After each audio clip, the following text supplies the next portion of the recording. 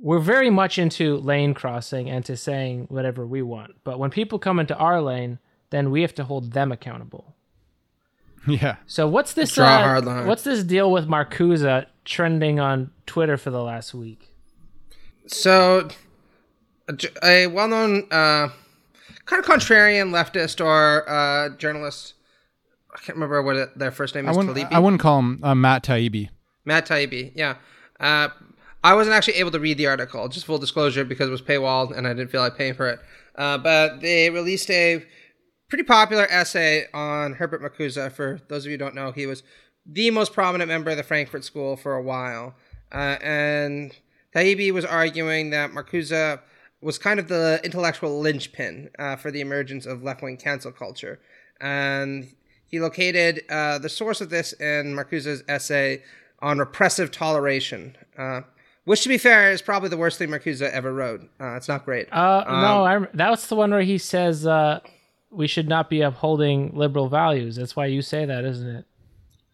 No, it doesn't have to do with that. It's just that, because I actually think he brings up an interesting point about the paradox of toleration, as it's sometimes called. Doesn't he say something like tolerance is power anyway? What he essentially argues, this is just abbreviating, is he runs through a history of people who have argued for free speech from a liberal perspective, focusing particularly on John Stuart Mills. And he actually agrees a lot with what they're saying, which is why I say even though I think the essay is not great, it's far more nuanced than it's usually portrayed as. And he says, the kind of problem with it is this, though, that in every society, there are groups that will use their freedom of expression to do one of two things, right? Either they'll use it to quash the freedom of expression of others, or they'll use it to essentially manipulate people into engaging in very bad projects that are counter to their influence, their interests. And what Marcuse had in mind was the kind of mass manipulation that the U.S. government engaged in during the 1960s to try to drum up support for the Vietnam War, right? And Marcuse reaches this conclusion that in order to save a culture of freedom, sometimes it's necessary to put constraints on the most reactionary elements of that society. Because if you don't, they're going to do one of these two things, right? Either take away people's freedom or engage in acts of mass manipulation that will end very badly. Okay, so I know this essay. Victor, do you know this essay? Have you read it recently? No, I haven't.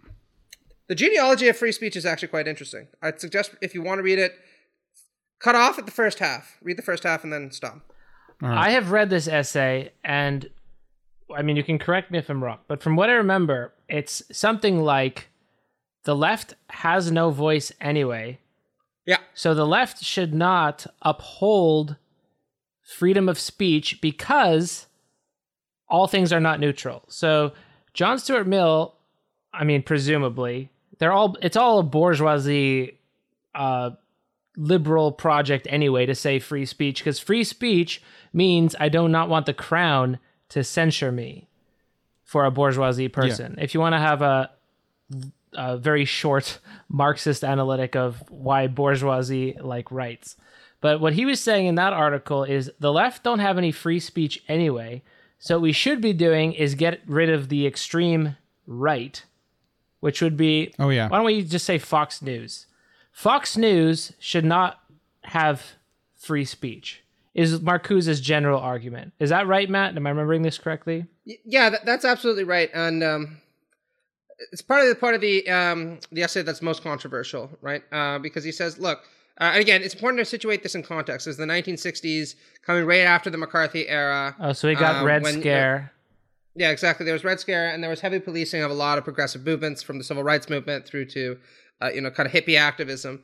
And he says, look, the political right is very strongly using its stranglehold on political institutions and cultural institutions in order to inhibit the expression of progressive ideas, progressive movements, and so on. Right? The counterculture, but not using the law, right? Is what he says. They're not using the law to do it. They're using all these other methods by blacklisting actors, for example. Yeah, he says sometimes he does actually say sometimes it takes the form of just outright repression.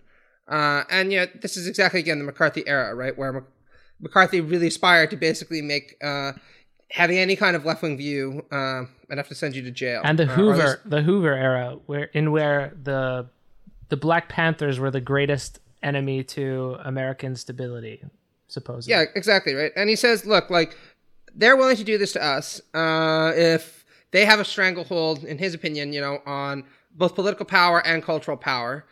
So if we're going to actually win as progressives, we need to be not equally ruthless, but at least ruthless enough, right?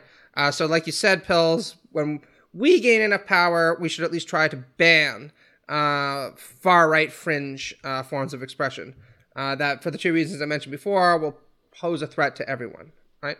And it's not a very well-constructed argument, in my opinion. He doesn't really give that many examples. I do think that there's a nice bit of political realism in it sometimes that we could talk about. Because he does make the point that, look, whoever's in power is going to use that power to silence their opposition, at least to a certain extent. So let's not be naive here and assume that the right's not going to do this to us. Therefore, let's be open to the idea that we might have to do it to them, right?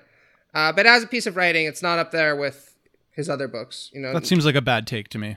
Yeah, nobody who reads this essay nobody who reads One Dimensional Man or Eros and Civilization is going to turn to this essay and think this was Marcuse's shining moment. Wait! I gotta interrupt.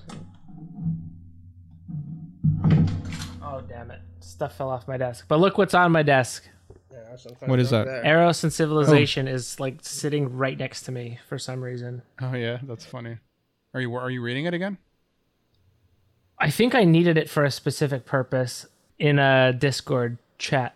Anyway, so Matt, what is the Taibbi argument based on this? Saying like, I only saw the reactions to it. Again, it was paywalled, so I didn't see it. But what the argument sounded like?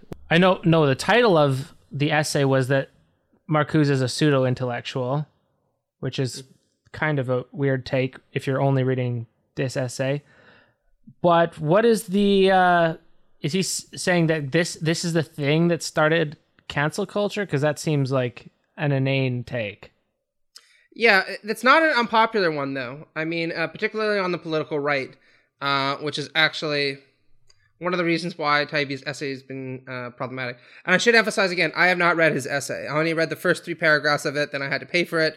And then I was like, no. I watched 30 minutes of him debating some other Marcuse intellectual. I think maybe Ben Burgess even covered this debate on his. It was like a recent one, and I did notice Taibbi saying stuff about how how Marcuse apparently he reads Marcuse as having a kind of intellectual elitism, so thinking that like intellectuals basically like left-wing intellectuals need to make the decision for the population because they're too stupid, they can't make up their own mind, so like because they're so vulnerable to misinformation, and therefore we need to take control with because we're the intellectuals, we know better than the public, so we need to censor these things that are dangerous because they're going to be, and Taibbi's argument, he just felt outraged by that line of argumentation. All right, well, totally unrelated point, not related to the argument at all, but Fox News is the most popular cable news and most watched cable news network. So I just wanted to... Well, it's kind of ironic that I saw Taibbi because I did actually read a lot of his recent book called Hate Inc. about how the media makes us hate each other. And I was quite fond of it, but it was kind of funny that on the one hand, he's sort of denying, he has this, he even did this in his book. I like him overall, but he does seem to harp on this kind of point that people can figure things out on their own. But then yet he also has all this media criticism about how the media is making us hate each other. And those two things kind of seem inconsistent, which is kind of what you're getting at, Pills, that because it's like, well, if people can think for themselves, then why should we worry about the media making us hate each other, right? And if you both things can't be true. And if you look just at Marcuse and his school, maybe not Marcuse himself, but the Frankfurt School, they did well, the reason that they're read, the reason that they're cited, is because they made that argument. Yeah, that's what I was going to say, right? I mean, this is why I say I don't think it's a particularly good essay, even though Taibbi, from everything I've heard, was vastly unfair to Marcuse, right? And he does make the kind of argument that critical theorists, in the vein of the people in the Frankfurt School, have seen how it is that mass manipulation is undertaken by the culture industry. This is why they're in a unique position to designate who should be allowed to speak and who should not be allowed to speak, right? And then he kind of goes on to make the more overtly polemical points that he makes later on in the essay about the left and the right and so on. And I do think it's definitely a bit elitist, right? It's not a great essay in this respect, right? Where I think that, people often don't pay sufficient attention to what he's actually arguing is this essay is almost always appealed to by rote, usually pretty bad right-wing intellectuals who will say things like, this goes to show you the roots of left-wing cancel culture, because here's a very prominent leftist intellectual, leader of the New Left in the 1960s, which every conservative hates for a lot of reasons, right? Arguing that we should silence right-wingers because if they're allowed to spread their views, they'll convince enough people to become conservatives, so they need to just shut up through whatever means necessary, right? The problem is, of course, the essay is never situated in his broader oeuvre, let alone the broader oeuvre of the Frankfurt School, where they make a lot of these more sophisticated points, right? And that's just goes to show you why. For all that this may have been a really bad essay of Marcuse, he's still leagues ahead of 90% of the pseudo-intellectuals who tend to just use this essay as a crutch to hammer any particular kind of progressive, contemporary progressive that they don't like.